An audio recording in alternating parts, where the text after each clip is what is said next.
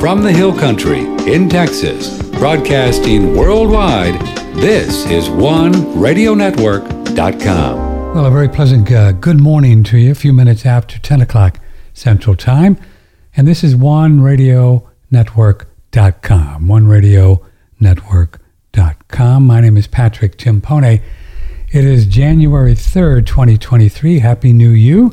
If you're just joining us after the New Year, we had a nice time off and working on our screenwriting, and now we're back doing our thing, and happy to have you here. Appreciate your ongoing support, and we look forward to a big year of figuring out what the hell is going on in the world and in our lives and how to take care of ourselves.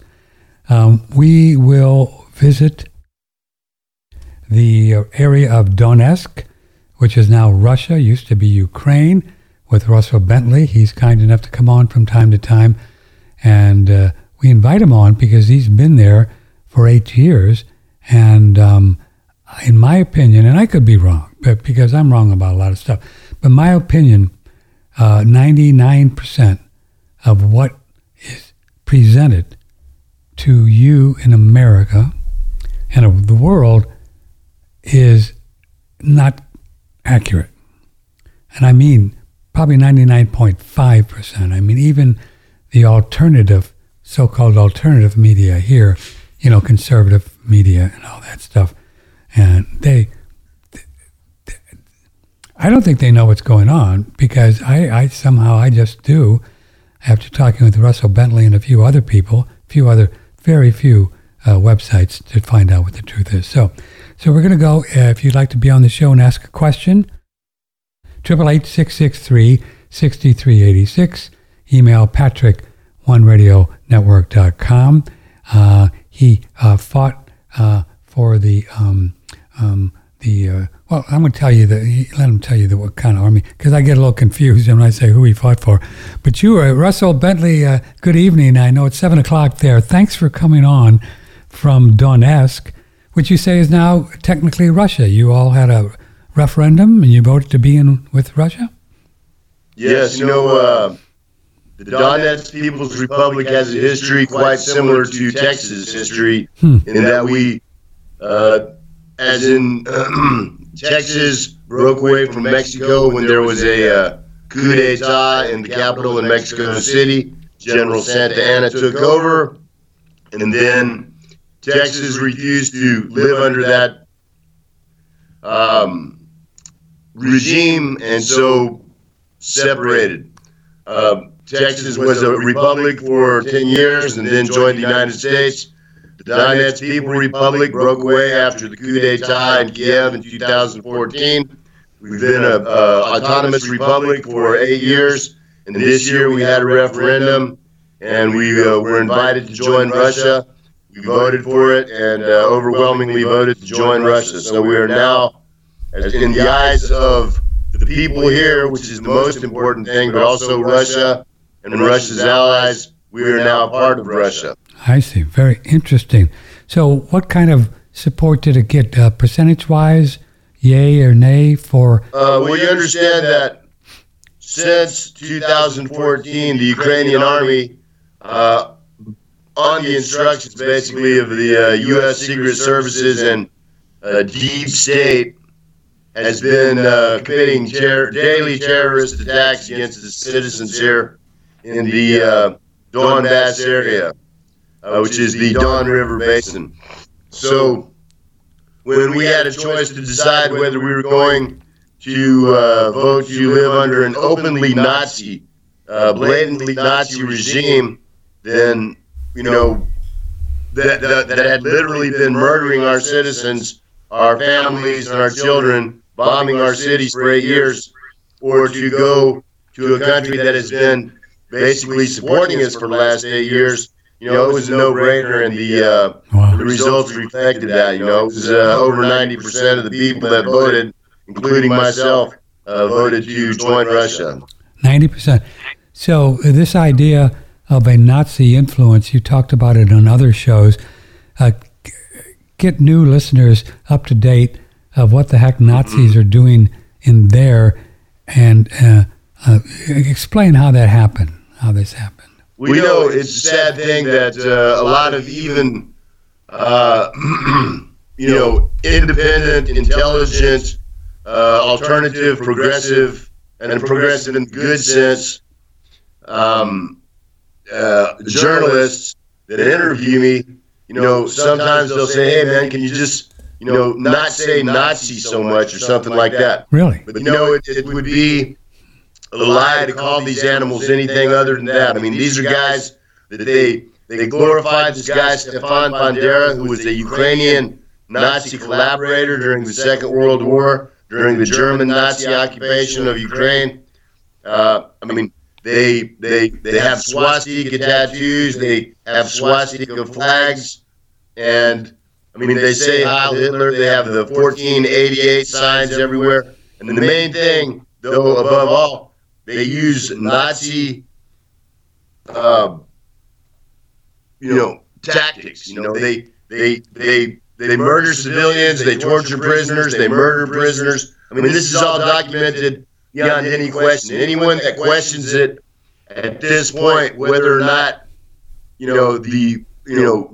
over 90% of the war crimes in this whole war have been committed by the Ukrainian regime, or whether they are, in fact, genuine Nazis in thought, word, and deed, is not qualified to have an opinion, because they're either too stupid or they're lying to themselves. They refuse to face the truth. So I get tired of people saying, "Oh, it's it's a little drastic to call them Nazi." No, it's not. If someone's a mass murderer, you call them a mass murderer. And that's what these people are. They're war criminals.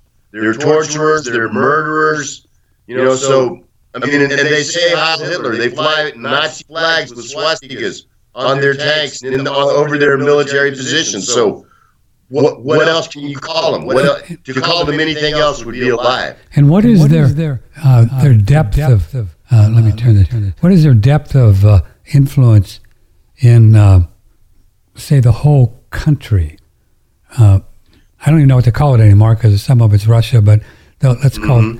Well, in Ukraine, you understand what's been going on, that since at least the end of the Second World War, the CIA and Western secret services, NATO countries, they had Operation Gladio and they had Operation Dynamic. And you can look these up on the internet. These are real, CIA operations that armed, paid, trained, and directed, genuine Nazi partisan units that continued to fight in Ukraine for 10 years after the defeat of the German Nazis.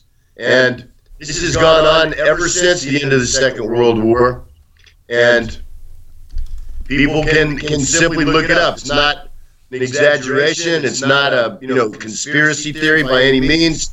Operation Dynamic was the specific one to arm just regular Nazis, Nazi collaborators in Ukraine after the Second World War. And so this has gone on. In 2014, the coup d'etat in Kiev and the Maidan, at that time, Victoria Nuland, the Assistant Secretary of State under Hillary Clinton, admitted and bragged, in fact, that they had already spent $5 billion instigating this coup. They had tried to do it 10 years before, in 2000, or less than 10 years before, but at the Orange Revolution with Julia Timoshenko, some years before that. This has been an operation that's been a goal of Western, whatever you want to call them, yeah. Since it was Zbigniew Brzezinski who said that Russia plus Ukraine is an empire, and Russia without Ukraine is controllable. So they've been working ever since the fall of the Soviet Union to separate Ukraine from Russia. And they put many, many billions of dollars. You understand, that this year alone, the United States, or last year, 2022, the United States put over $100 billion into Ukraine. Yes, sir. And in the European countries and NATO put even many, many billions more. And the entire military budget of the Russian Federation is $70 billion. So you're talking about they gave more money to Ukraine than the entire military budget of Russia last year. So, Russell Bentley, you're saying that your experience and your knowledge of what's going on there, and we have to trust your insights in this because you're there and you're obviously a patriot and you're not making stuff up. And we've known that these neocons in Washington and NATO and the forces have been wanting to minimize Russia, as you said, Brzezinski, for a long time, right? Since the Soviet Union just dissolved. What was that, around 80 and in the early 80s during Reagan, somewhere around there? Well, it was ever since. You understand that at the end of the Second World War, which Russia won, Russia did 80%. Yes, sir. I understand. Of the fighting against the German Nazis. Yes, sir. They lost at least 23 million people in that war, and they did the vast majority of all the fighting, and they're the ones who basically defeated the German Wehrmacht. Yes, sir. And at the end of the war, Russia was, all of Western Russia was in complete ruins. Their army had been, worked to the bone, and there was serious consideration at that time among the Western powers to attack Russia. That had just been the Western allies that helped them defeat, Hitler, the German Nazis. Right. But they didn't. And fortunately, there was a parity of power when the Russians got nuclear weapons too. So that was the Cold War. So this has literally been going on at least since the end of the Second World War. And if you go, if you look at history, it's been going back. The British invaded Crimea. The French in 1812. It was. Wow. Everybody's been wanting a piece of Russia since a long time ago. Yeah, and what Russell Bentley is saying about the history, we've studied it with people like Richard Maybury in his book, The Second World War, The Rest of the Story. The truth is that the Russian army had Hitler, he was dead in his tracks, wasn't he, in the dead of winter, and he didn't have oil, and he was all frozen up. And then they did the whole false flag of Pearl Harbor to convince the Americans to go in, and then took credit for beating Hitler. And it was just all a lie. It was just a lie. Well, you understand that the Germans, they took over Europe in 1940, and then, they invaded Russia in 1941,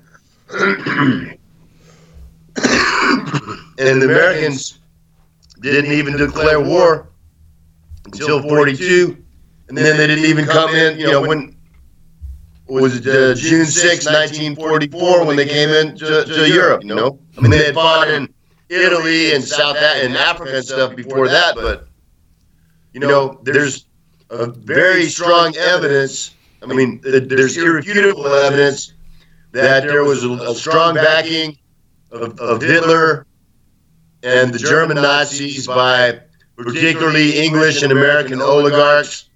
Prescott Bush, in fact, was the grandfather of George W. Bush and Herbert Walker Bush. He was the banker of Thyssen. He was the Nazi banker in America, even during the war. This is a simply known fact. And Henry Ford received a medal from Adolf Hitler's hand.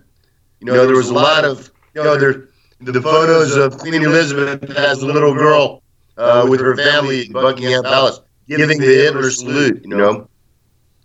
It's people need to start putting all this stuff in context. They need to understand that this, the the Nazis didn't get destroyed in 1945.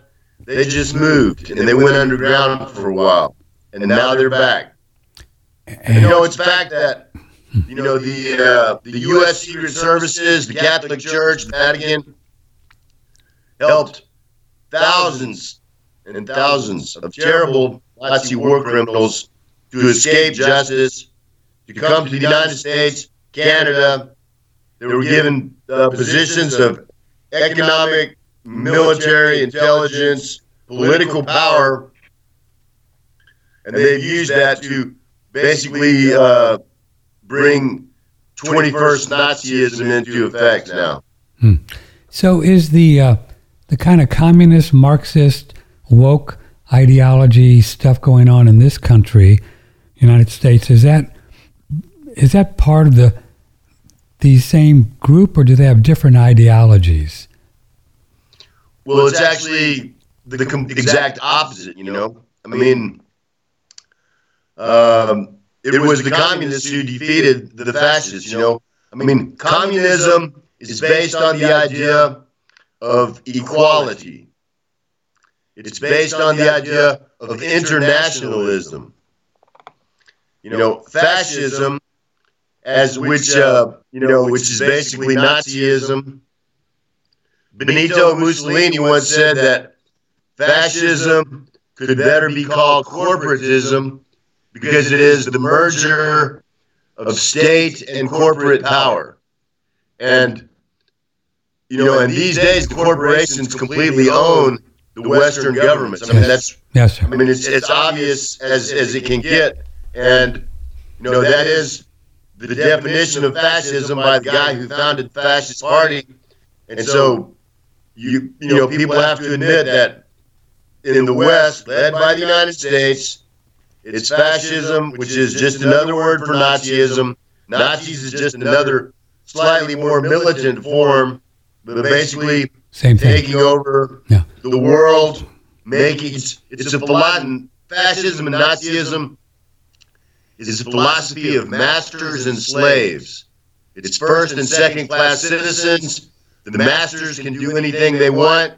The slave class, just like Charles Schwab and Gates and all these people are saying right now, we're going to feed you bugs. Your children are going to be sex slaves and organ donors. You will own nothing. and they say, and you'll be happy, but, only a fool or someone who is not worthy to be called a human being could be happy being a slave.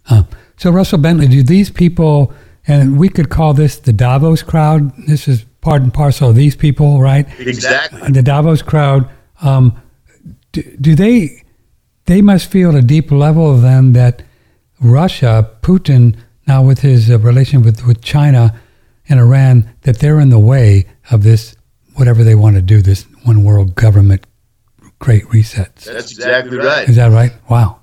And I mean, Russia basically is the biggest obstacle to the plans of guys like Schwab and Gates and Soros.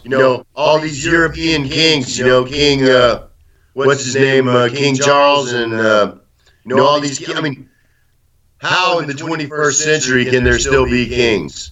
And there's actual monarchies in a lot of countries in Europe that people say, oh, it's just symbolic and traditional. No, it's not. These people think that they are superior. They think, just like the German Nazis did, they are Übermenschen. They are like Supermen, and they can do anything they want to us regular guys, which is what they're doing right now. I mean, they're really, somebody recently said that, conspiracy theories are just spoiler alerts for what's going to happen 6 months down the road. That's right. The so-called conspiracy theory that there is a genuine depopulation agenda that's being enacted right now. I mean, again, you have to either be so stupid that you can't find your own behind with both hands, or you're lying to yourself if you can't see it. Yeah, so that's the one thing that I'm real have concerned about probably going to be the next president is Trump. And he is a vaccine Nazi, if I can use that term. He just is, you know. He sold out, and he's still saying that these things are the greatest thing ever. You know, I think he's a dangerous man. Well, you know, I was never, ever a fan of Trump. The only thing that I'll ever say good about him, I mean, I hate every billionaire. Every billionaire on this planet, without exception, is a thief and deserves the guillotine, you know. And the only good thing that I'll ever say about Trump was that he saved us from the nightmare, the eternal nightmare of President Hillary Clinton. Right. And which probably was a good thing, you know. But of course, I understand. You know, he's a total scumbag. You know, it's like, you know, back in 1990, I remember when Bill Clinton was running against George Bush Sr. Uh-huh. And I was in Minneapolis, and I saw an anarchist newspaper, and it had the picture of Clinton and Bush, and the headline was, you know, and I'm misquoting here a little bit, so it can be, you know, airways approved, but same crap, different pile. And, you know, and I thought at that time that, well, there's got to be some difference between, you know, Bill Clinton's so cool, you know, he's on Saturday Night Live and plays the saxophone, and, you know, he's young and hip, and old George Bush, the CIA monster. But there's no difference. There's no difference. Only an idiot votes in America in the 21st century. The election is as rigged as it can be. There's no difference between the parties. They both have the same agenda, which is to exterminate most of us and enslave the rest. I mean, as literal slaves, where they make us do whatever they tell us to do, and they give us barely enough to live on in return. It seems like that's their M.O., Russell Bentley. Russell Bentley, he's in Donetsk area, which is now Russia. We want to do a little break here, Russell, if we can, and if you don't mind. And then I want to just kind of dig in. I've got a lot of questions here on the war. We've been seeing some reports, and so we're going to do that in just a sec. Okay, you stay right there, brother. Thanks for being on the show. Yeah, I mean, when you really look back into the history of the whole thing, it's just, to me, it's just uber fascinating, if I can use that term. If you'd like to be on the show, OneRadioNetwork.com, Patrick at OneRadioNetwork.com, 888-663-6386. I think we have another 20-hour, till tonight. New Year is the promo code for 15% off on all Surthrival products. And this is, there are two of them right here. One of the very first things I do in the morning is come sit at my meditation chair. And that's when I take my dual extracted mushrooms from Surthrival, the chaga and the reishi. Both of these mushrooms are immunomodulators. If you had too strong of an immune system, like autoimmunity, it'll help to down-regulate and calm the immune system. If you have too weak of an immune system, like an immunodeficiency, they help to upregulate or strengthen your immune system. So whatever you're dealing with, they help to bring your immune system to balance. In addition to being immunomodulators and adaptogens, chaga is probably best known for its extremely high ORAC value, or antioxidant content. It scavenges the body of free radicals. And reishi has a long history being used in conjunction with meditation and for reaching higher states of consciousness, and that's why I like to take these right before my meditation. There's a lot of medicinal mushroom supplements on the market to choose from, but most are made with cheaply produced mushrooms grown on grain and either ground up and put in capsules or extracted in non-organic alcohol. Surthrival does it differently. We use wild harvested chaga and organic certified wood-grown reishi fruit bodies, not the mycelial extract. And then we use an organic alcohol and a hot water extraction method and then recombine so you get the full benefits of these extremely high quality mushrooms. Indeed, and it's a great company, just really good company.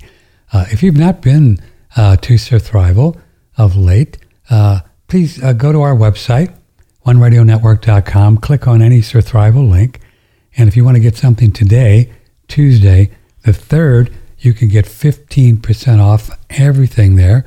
Chaga, reishi, colostrum, the wonderful digestive bitters. They have pine pollen, elk velvet antler, taboo. They really have a great lineup. He has a new product too. Is just black walnuts, and these are sustainably. Well, they just go into the woods, and people collect them around the country. Black walnut trees, seriously, and that's all that's in the product. And they use a very nice CO2 extraction process to get into a powder, and you could put that in coconut milk or something, and it's about 20 grams of protein per serving. So this is a nice vegetarian, if you will, or vegan way to get protein into your body, because there's a lot of those out there. So that's pretty cool. Promo code New Year, 15% off all Surthrival till midnight tonight, Tuesday. We have a wonderful product called the Far Infrared Sauna that we are selling for $1,295. And you can look on the interweb that Al Gore invented. Thanks, Al. And you can see prices $1,400, $1,500, $1,600, something like that. The suggested retail price, I think, is $1,595. They allow us to sell it for this because they do, and we take less commission, and they cut a little commission too, and we made a deal. I said, I just would like to sell more, and they don't allow us to put this price in print, because then you know how Google searches pick it up and stuff like that. So we can just say it verbally or orally, if you will, and the only way to get this price is to email me, Patrick, at OneRadioNetwork.com. Another quick plug for this product, if you haven't tried our Pearlsium, this is from Real Pearl, and they put it into a powder. Put it into a powder. Just got all choked up there. Put it into a powder without destroying the cellular matrix, and you brush your teeth with it. And it's just pearl. It's from a real living source. It's one of the best products ever. It's all we've been using on our teeth. This will help your gums to heal up if you got some issues going on. Actually fills in some holes and cavities and stuff. We're not claiming it cures cavities or anything, but this is a wonderful product. It's called Pearlsium, and it's on OneRadioNetwork.com. Just click an order, get some powder, and get some capsules, and then you can take it internally, which is a great way to get calcium. The only way we recommend is to get calcium this way. You don't, or with raw milk, but then Pearlsium on OneRadioNetwork.com. Okay.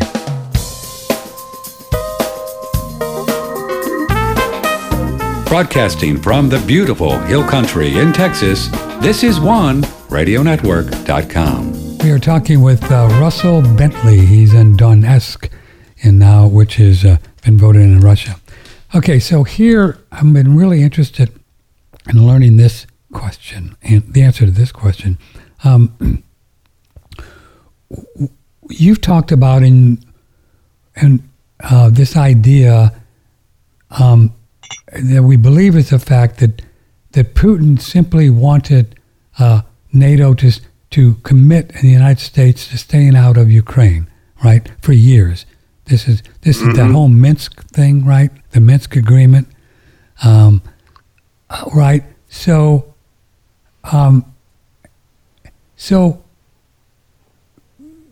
they had to know that they weren't going to do this, so they had to know at some point Putin was going to invade, right? The neocons and all of that. So did it just give Ukraine a long time then to build up their army, and that's why they're as strong as they are today? Is that fair to say, or what happened? That is fair to say. Unfortunately, it's true.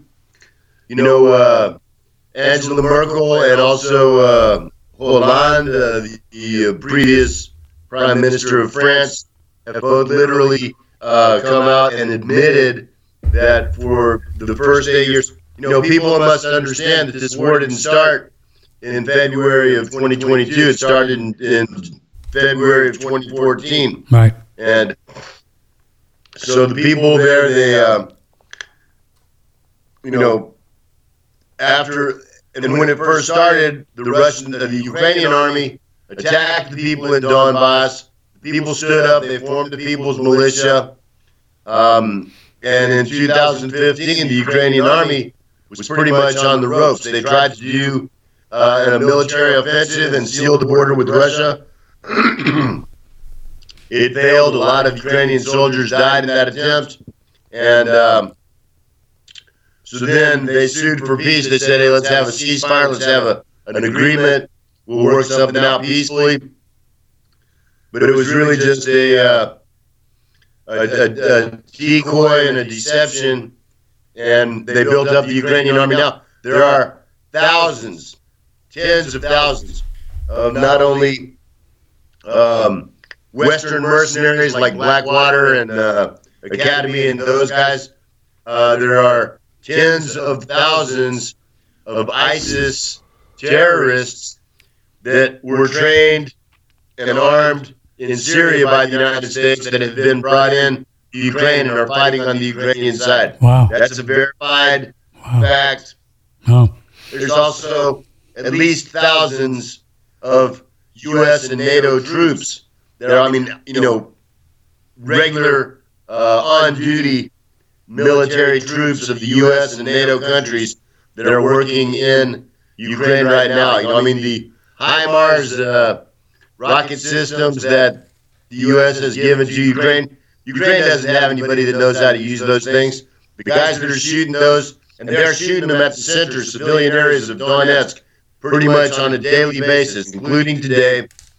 They're being fired, aimed and fired by American troops. So these are those, excuse me, Russell, these are those missiles called HIMARS, these rockets. HIMARS, yeah. And there was a story, I don't know how true it is, that there was a big attack on Russian troops in Mariuka, Mariuka. Makiivka, actually. Makiev. Did they kill a bunch of Russian troops with those rockets? They did. There's a big discrepancy between how many? What we say, how many they killed, which at the minimum it was in 60. Okay, we've so seen reports of 400 here. Yeah, well, okay. Probably the truth is somewhere in between. It's not 400, that's for sure. But there was also another attack in a small town outside of Donetsk the same night in which more guys were killed. So, yeah, they kill. Of course, for them to bomb a base full of Russian soldiers, that's not a war crime. That's a legitimate military target. Yes, sir. On the other hand, they are bombing civilian areas of the city of Donetsk, of Makiivka, of Gorlovka, every single day, every single night. Wow. So I think it's important. Yeah, it is important to understand. That's straight up terrorism. Yes, sir. And the same guys are doing both. Oh. The problem is that Russia came in with the misconception that the Ukrainian people would be glad to be liberated from, the foreign installed Nazis that now rule their country. Right. And apparently the propaganda that they've been fed, over the last 8 years, this is another thing that's important to understand, is that, during the same time, for the 8 years that the Ukrainian army was being built up, the people in Ukraine were being brainwashed, and probably the most intense brainwashing campaign that's ever been in the history of humanity. And apparently it's worked pretty good. There's a lot of people now that don't want to be liberated from Nazis, or they want to be Nazis themselves. And so it was a lot tougher fight than the Russians really expected. And the Ukrainian army, with the help of NATO and the U.S., was a lot more prepared than the Russians expected. And the other thing, too, and it's honorable, but it's at the same time questionable strategic intelligence, is that they're trying to minimize the casualties, trying to minimize destruction of civilian infrastructure. And this is, and it's cost Russia, thousands and thousands of more deaths than it would have if they had just come in and done, like, say, what the United States did in, Iraq or, Afghanistan, where you just come in and flatten everything. But then they would have had to, they didn't want to kill us. The Russians have not done that. Right. They've been very careful about civilians, so-called collateral damage. And they've left a lot of, infrastructure, all the bridges across the Dnieper River, which basically splits the country of Ukraine in half, are still standing. Most of the railways are still standing. And those should have been the first things that were taken out in a real serious military campaign. Right. With Russell Bentley, Patrick Timpone, email if you have a question, patrick1radionetwork.com. It is important so people understand that in 2014, the CIA, Victoria Nuland, the neocons in this country installed the Ukrainian president. What's his name? What is his name? It was Poroshenko. Poroshenko.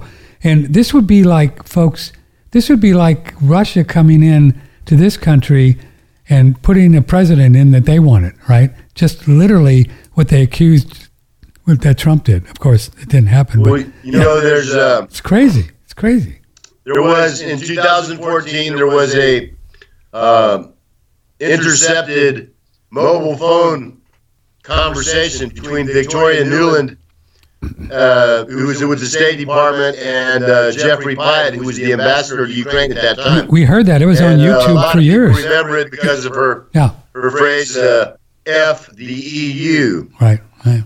And although she didn't say it quite that discreetly, but the point that they missed was that she was telling Pyatt exactly who she wanted in what position in the new regime in Kiev, and every single one of the people that she told to Pyatt ended up in exactly the positions that she said she wanted them in. So there's no pretense of democracy. There's no pretense of what the Ukrainian people wanted. This was a coup d'état. They installed a puppet regime, and it's been controlled completely by the U.S. and particularly Biden. And during the Obama regime, Biden was the point man in Ukraine. He was. And particularly in 2014, there were some horrendous war crimes, and none of them were done except on the specific orders of Joe Biden. Wow.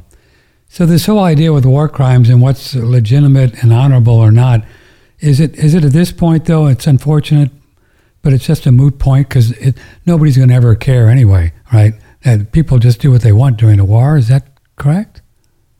No, actually, the people here are not forgetting. The people here are not going to forgive. Russia is going to win this war. Russia is going to denazify and liberate Ukraine from the puppet regime that's in power in Kiev right now. We're going to do it. Why do you say that? Putin won't run out of people or money or the wherewithal to do this? You think he'll just hang tough? Yes, I do, and I guarantee he will, man. I mean, really, this is an existential fight, bro. Either Russia is going to win, or Russia is going to be destroyed. Yes, sir. I mean, Russia is going to be cut up into little pieces. It'll be balkanized like Yugoslavia was. Yes. And Russia is a nuclear power. They're not going to let that happen. And if it goes to a nuclear war, I mean, that's one of the things that they have said. They say if the existence of the Russian state is threatened, we will use nukes, and they will. Yes. But they're not going to have to. I mean, there's... You don't think so? You don't think they're going to have to? No. Russia has the absolute ability, militarily, politically, economically, industrially, to win this war in a matter of months. It's extremely disappointing and somewhat confusing that they haven't done that already. What do you think is going on with Putin? What do you think is going on? Can you conjecture?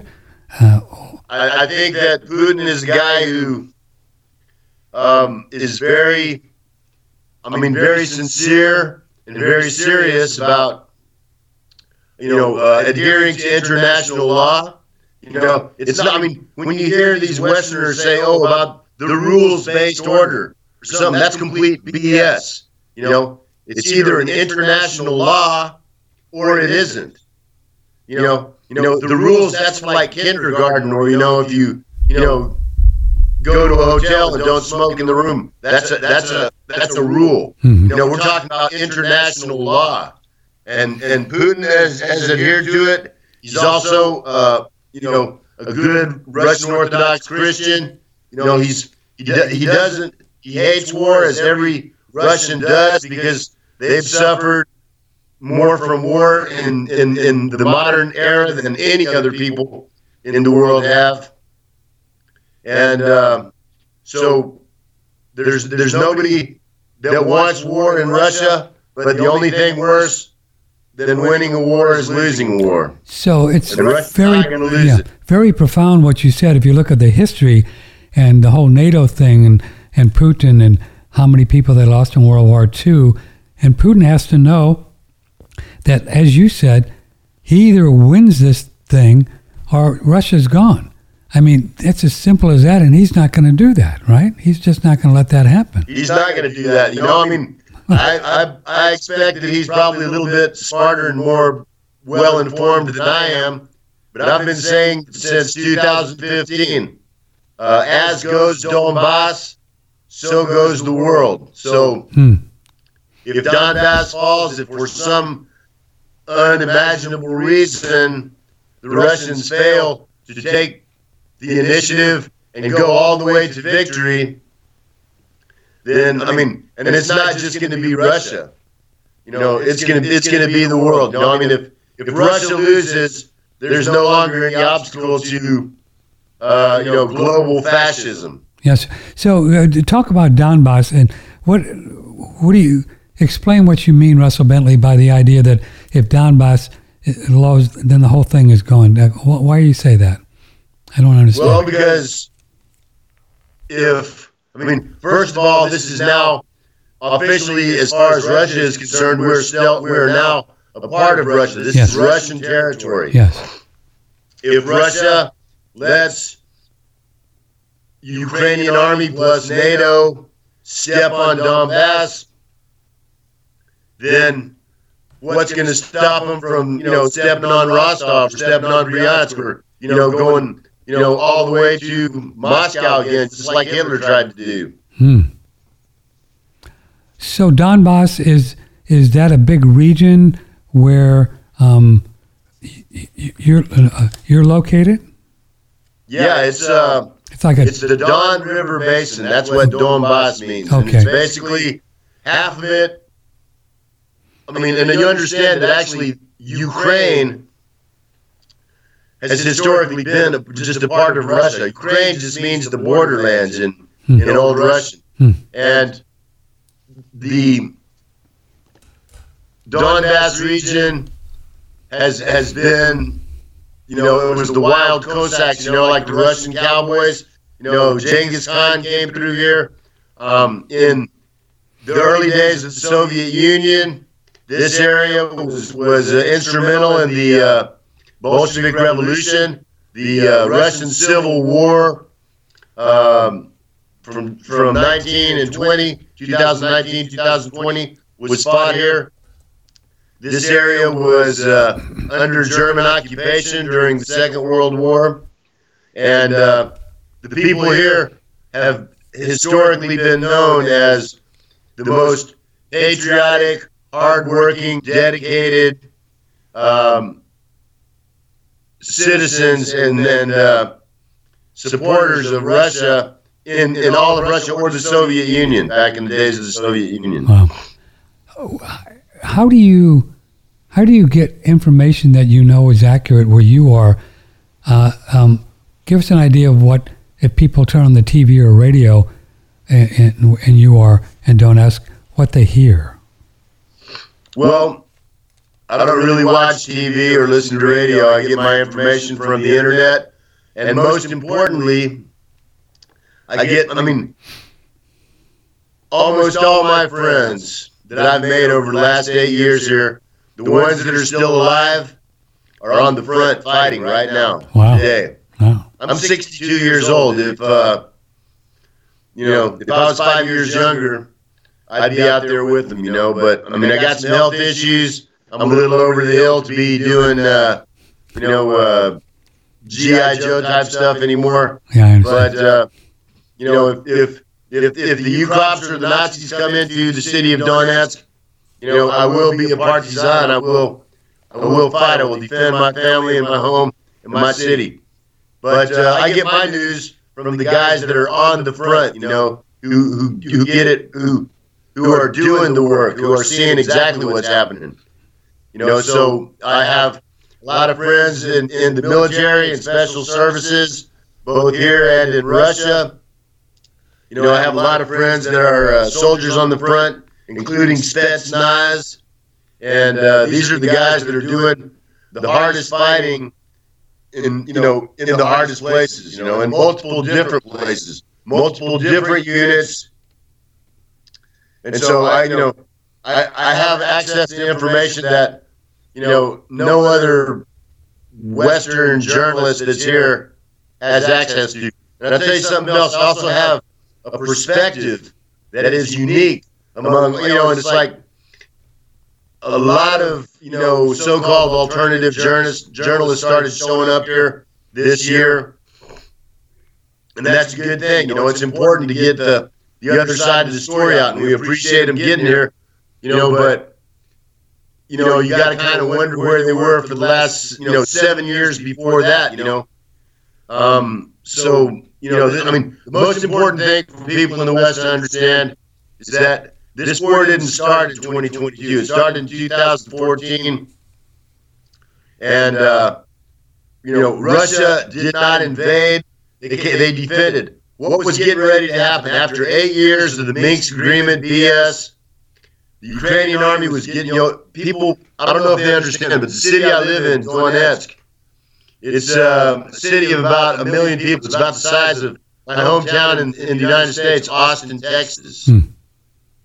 Has a lot in common with it. And the Ukrainian army, the front lines for the last 8 years, are literally on the city limits.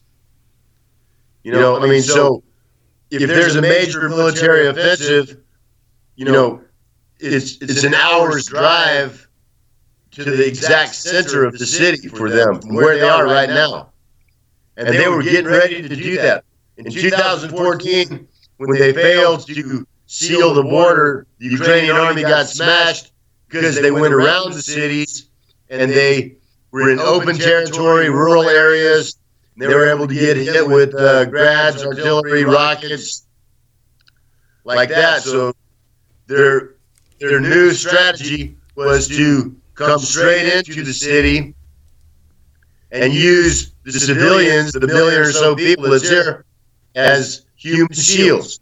Because if they're in the middle of a city full of Russian-speaking, Russian-supporting people, then that negates Russia's three main advantages in this war, which is its artillery, its air power, and its rocket power, its missile power. Because if you're, if a military unit is surrounded by hundreds or thousands of civilians, you can't be blasting it with bombs and rockets and stuff like that. George wants to know, thanks for having Russell on again, what would be a win for Putin? What would he have to do for the war to end? What would he have to do for the war to end? It's an interesting question. Well, that's an excellent question. Thanks, George. I would say that, perhaps Putin and my opinions might diverge on that, but for me, the goals of the special operation, which the number one goal was to stop that offensive that I was telling you about, which was scheduled to start the first week of March in 2022. The Russians coming in stopped that offensive. They saved tens, if not hundreds of thousands of lives by doing so. And so this was an offensive that they were going to do that Putin knew about, that he came in early. Correct? Of course.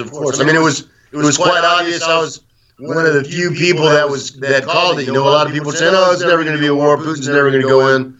I said, "No, he's coming in a couple of weeks," because I had information from the guys that knew. You know, I mean, and of course you could tell it just from the buildup that was going along the front lines on the edge of Donetsk. You know, and also, I mean, you know, the Russians have good intelligence in the general staff of the Ukrainian army. They knew. I mean, they've published the plans for that offensive.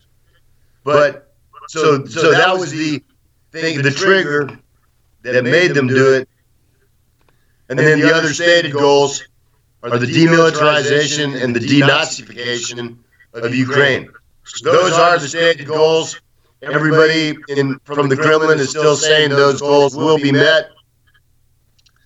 You know, it's open to some interpretation.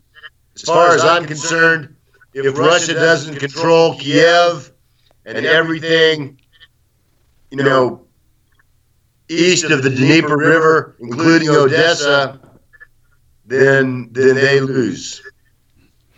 So you think he'll keep going they until don't take it at least that far. Any kind of negotiated settlement where they say, "Okay, we're going to freeze the lines where they're at right now," is a suicidal failure. Not going to happen. Boy, this is not good. Whatever's it's so.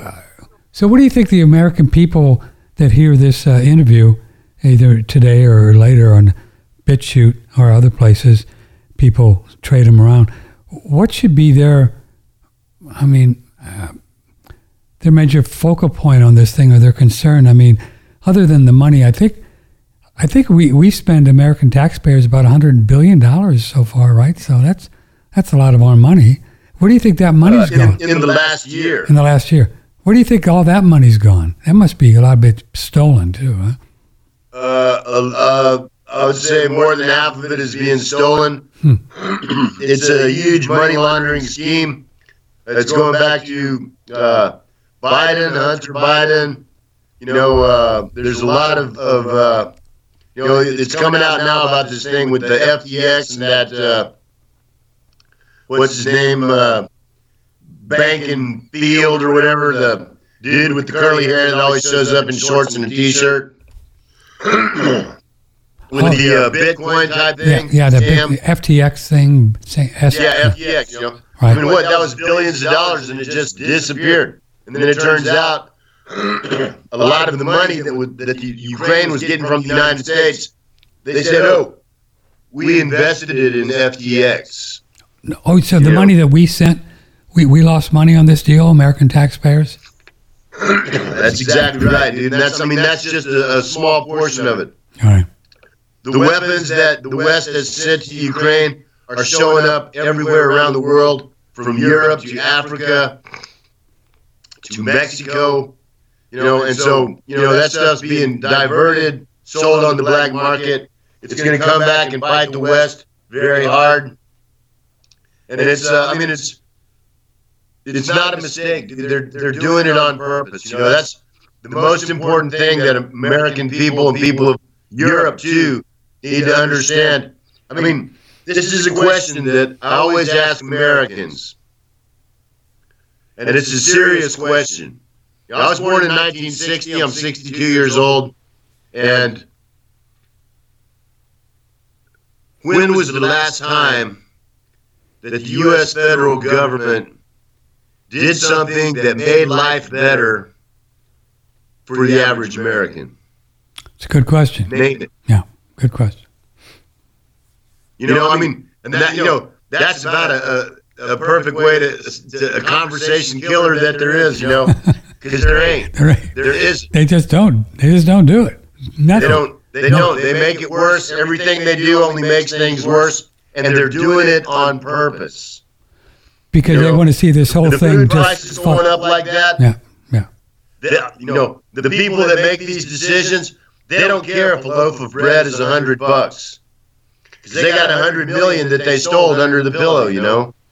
So, the people that are making the decisions are like, the best way to do it is to just let people starve, Then they don't have to kill them.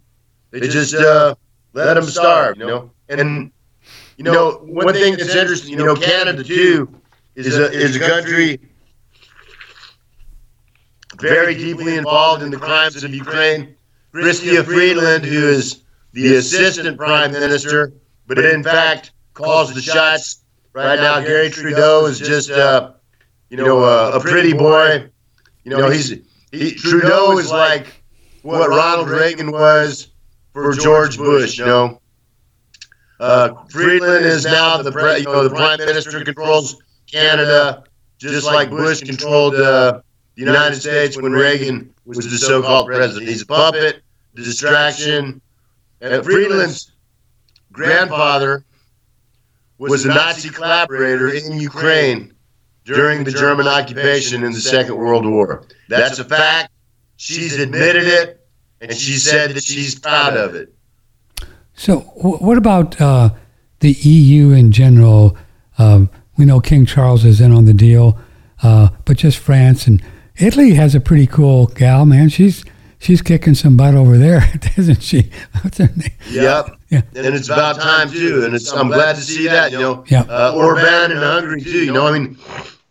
There are a few still patriotic leaders in Europe, but they're not in England, they're not in France, they're not in Holland, they're not in Spain. There's any country that has a king or a queen has to be completely suspect. Yeah. But Europe in general, the EU in general, whatever that is, and their whole crowd, they're still with NATO, the CIA, the US, and Davos, right? They're in on this, on their side. It's all the same crowd. It's exactly the same. It's the same people, exactly. Wow. That's a pretty big enemy, what Putin's got going on for him, right?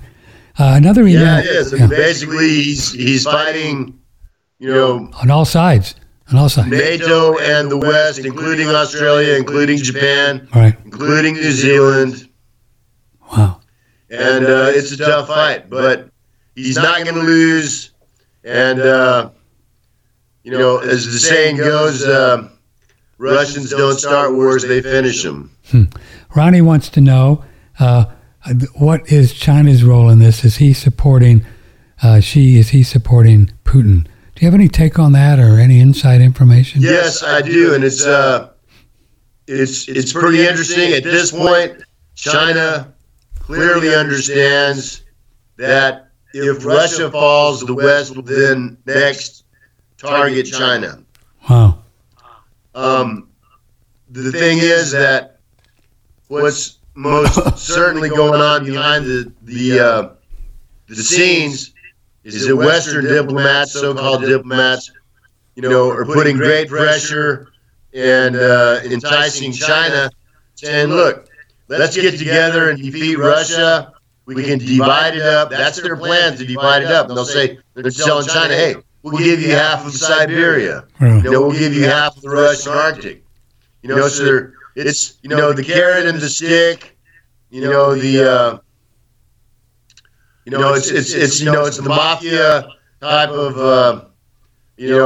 coercion, intimidation, plata o plomo, as they say in Mexico. We can give you silver or we can give you lead. Mm-hmm. And so China is a bit of a wild card, but so far, personally, I don't think it can be. It cannot be completely trusted.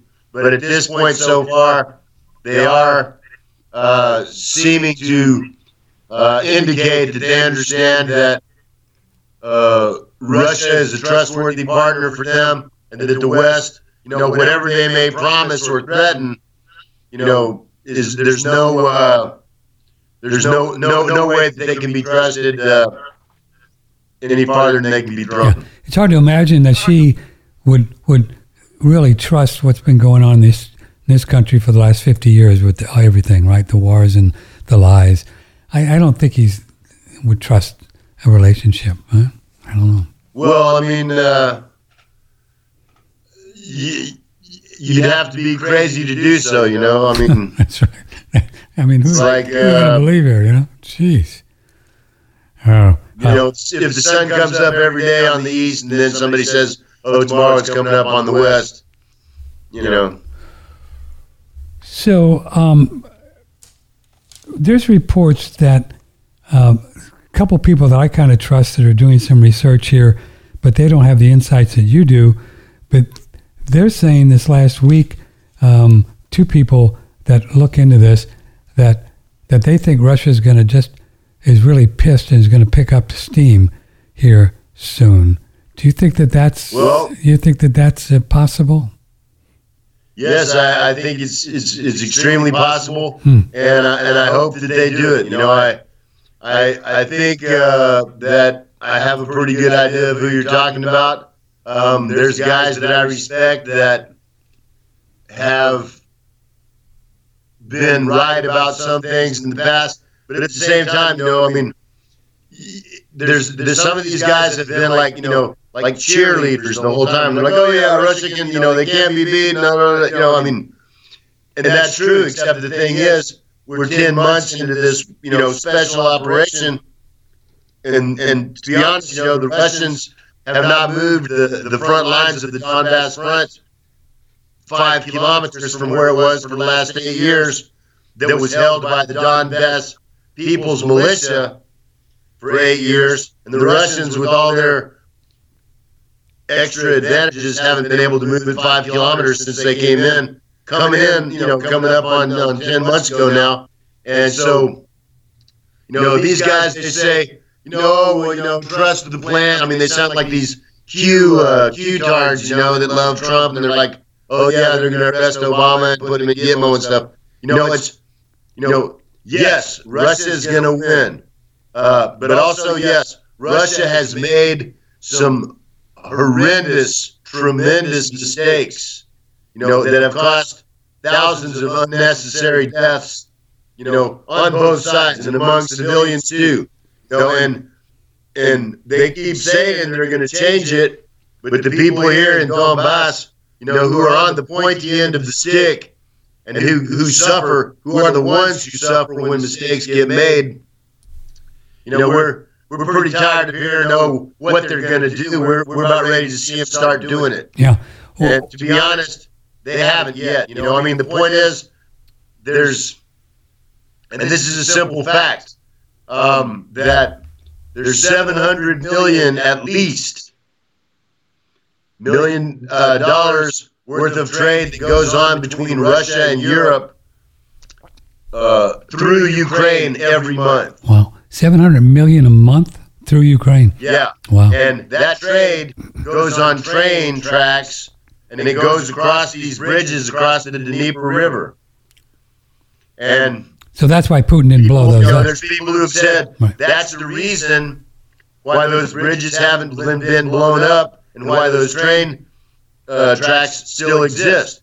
And I don't know if that's the reason or not, but I know this damn well, is that those trains that go to Europe, you know, with Russian products that, you know, that are making rich guys richer when they sell them there, those trains are coming back with weapons and ammunition and soldiers, you know, coming back east that are getting put into, you know, Artemovsk and on the front lines here, you know. So the most simple, basic thing in war is you cut the logistics on the first day. And we're 10 months in and they still haven't been cut. So there's a question. I mean, and it's not, you know, it's not that the Russian general staff is stupid. They have made some stupid mistakes, but it's obviously, for whatever reason, it's not known to us regular folks outside the Kremlin, but they have not had the political will up to this point to cut those logistics. You know, and it's, I mean, all this stuff where they bomb the electricity plants like that, that's really just for show. Nobody here in Donbass cares how dark it is in Kiev if there's still bombs falling on Donetsk, you know? So until, I mean, there's certain concrete steps that should have been made on day one that, 300 days in still haven't been made. And until they're made, then it's, all this talk about Russia kicking ass and stuff is just wind. Yeah. Eventually, they will be made because they will have to be made because it is and will continue to be an existential threat to Russia until they are. But a lot of these dudes, that are, they're kind of like Pollyanna and stuff. And they're like, oh yeah, Russia, they don't have the perspective. They've never been here. They haven't seen how dangerous and egregious some of the mistakes and failures that have been made in this operation so far are, and they don't really have any concrete reason to think that they're going to be fixed until they are. People here in Donbass are tired of hearing people on, whether they're, pundits, so-called experts, or whether they're spokesmen for the Kremlin's saying what's going to happen. We're ready to start seeing it happen. I got you. Okay. Russell, stay right there. Let me do a quick break here, and then we'll come back and we'll wrap it up with Russell Bentley. Have a few more emails we'll get to. This is OneRadioNetwork.com. A few months ago, 3 months ago, we became aware of a home gym system program thing called X3 that I've been doing every day. And it's really cool. I mean, it's just really cool. And the reason it's cool is because I do it. But of course, that's my free will. I got here doing it. But this is it's really a curious setup. You can see here, it's used as a steel bar with latex bands, and it comes with about 4 or 5 different bands. And these bands have a different strength to them. And you're working various muscles every day.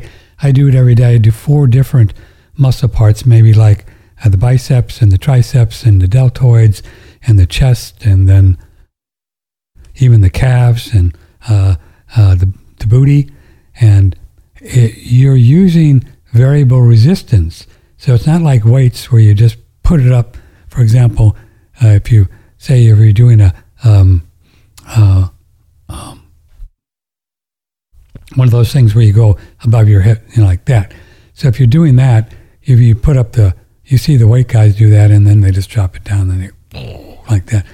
On the bands, you are having a resistance on the muscles, shoulders and everything all the time. So you're going down like this, and this is where you get superior growth with no soreness. It's a pretty exciting technology. I have more muscle today, and I've got 76 years on my little body than I've ever had. And you can be 100 and grow muscles the way so it's really cool. It's called X3. It's on the front page of OneRadioNetwork.com. We have a hydrogen machine that we think is really, really wonderful. It's called Holy Hydrogen, and this is very easy to operate.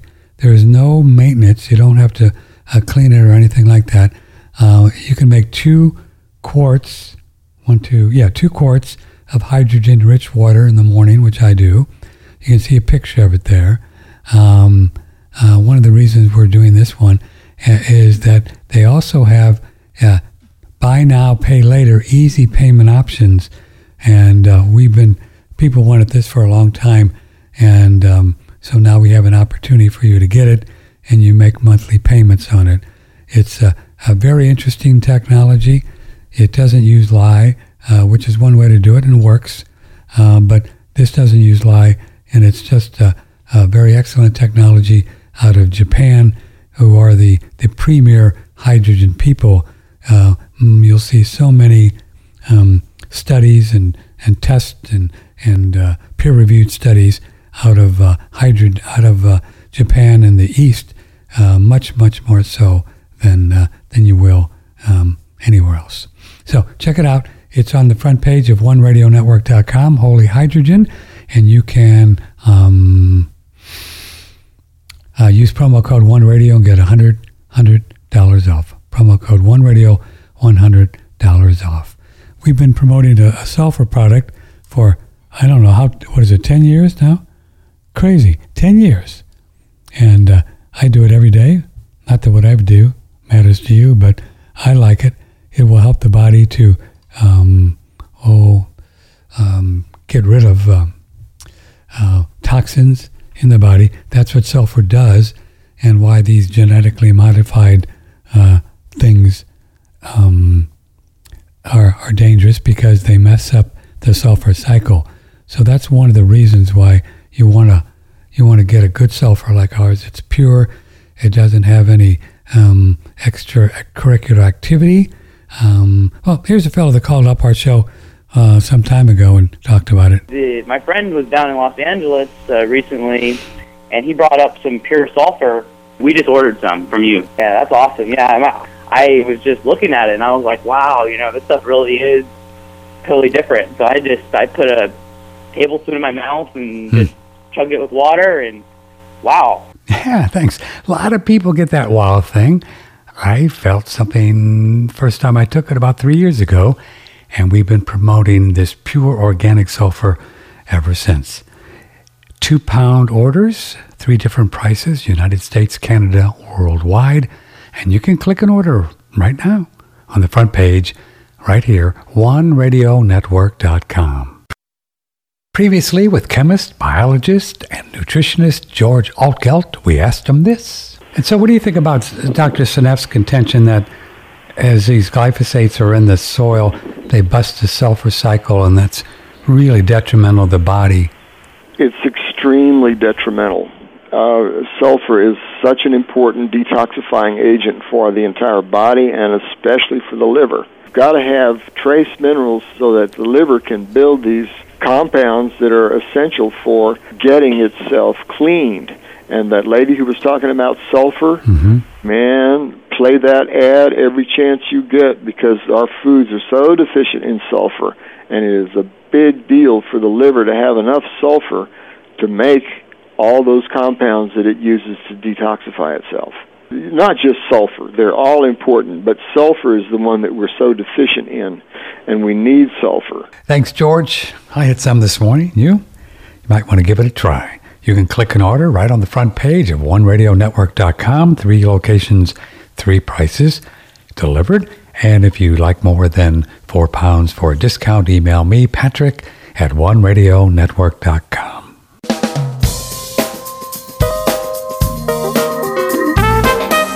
Broadcasting from the beautiful Hill Country in Texas, this is OneRadioNetwork.com. It is indeed, and it's a Tuesday, the 3rd of January. Russell, thanks for coming on from time to time. My pleasure. I have a few more questions, and then we'll let you go.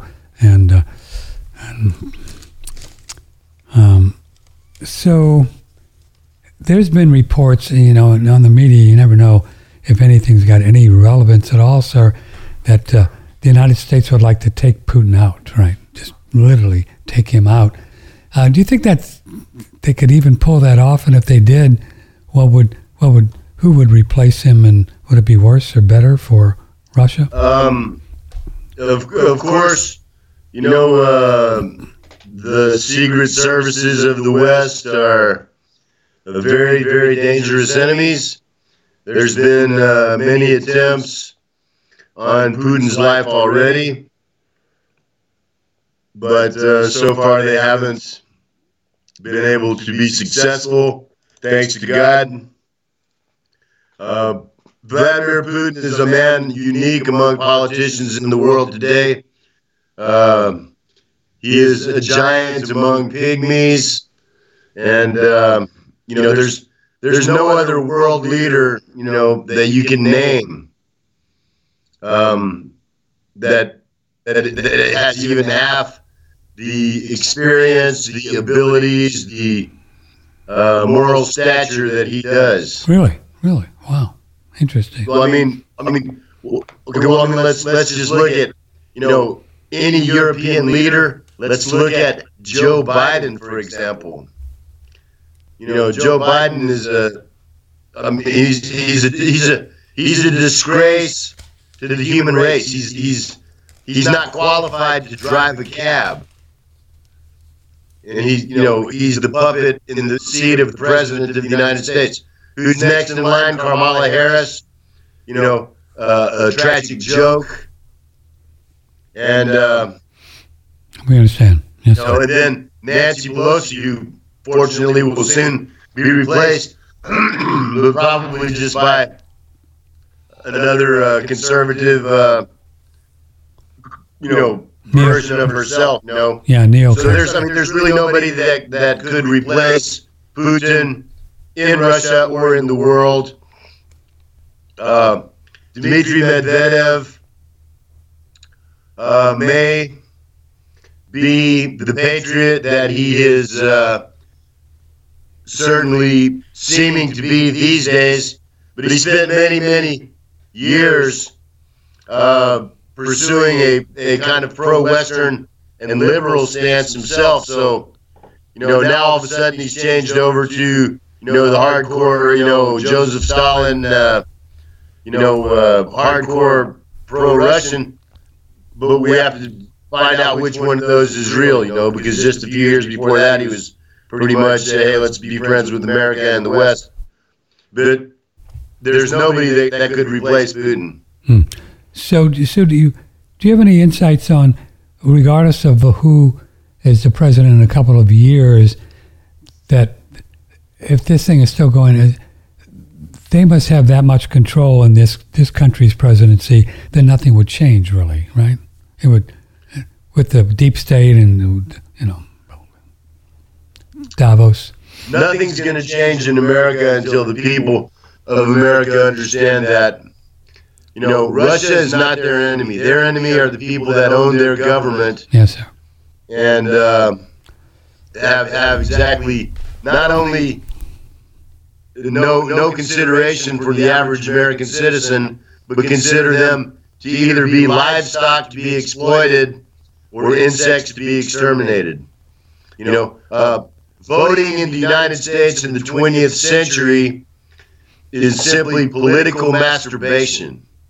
It feels good for a little while, but it accomplishes nothing. It's an exercise in self-deception and fantasy. It wastes resources and time.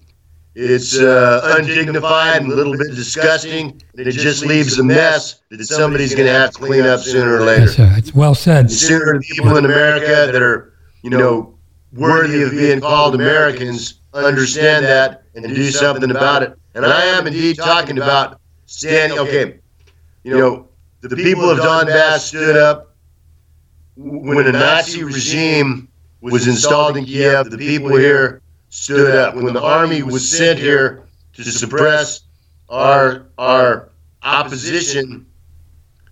People stood in front of tanks, BMPs, with their unarmed, with their bare hands, and said, "Hey, look, we're your citizens. Why are you here with tanks and weapons?"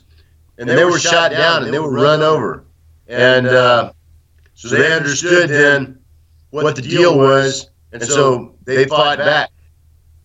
And the people in America are going to have to take a lesson from Donbass. There's nothing is going to change by voting in the United States. There's no political party. There's no political candidate. It's just another way not going to happen, to get right? people to be suckers for 4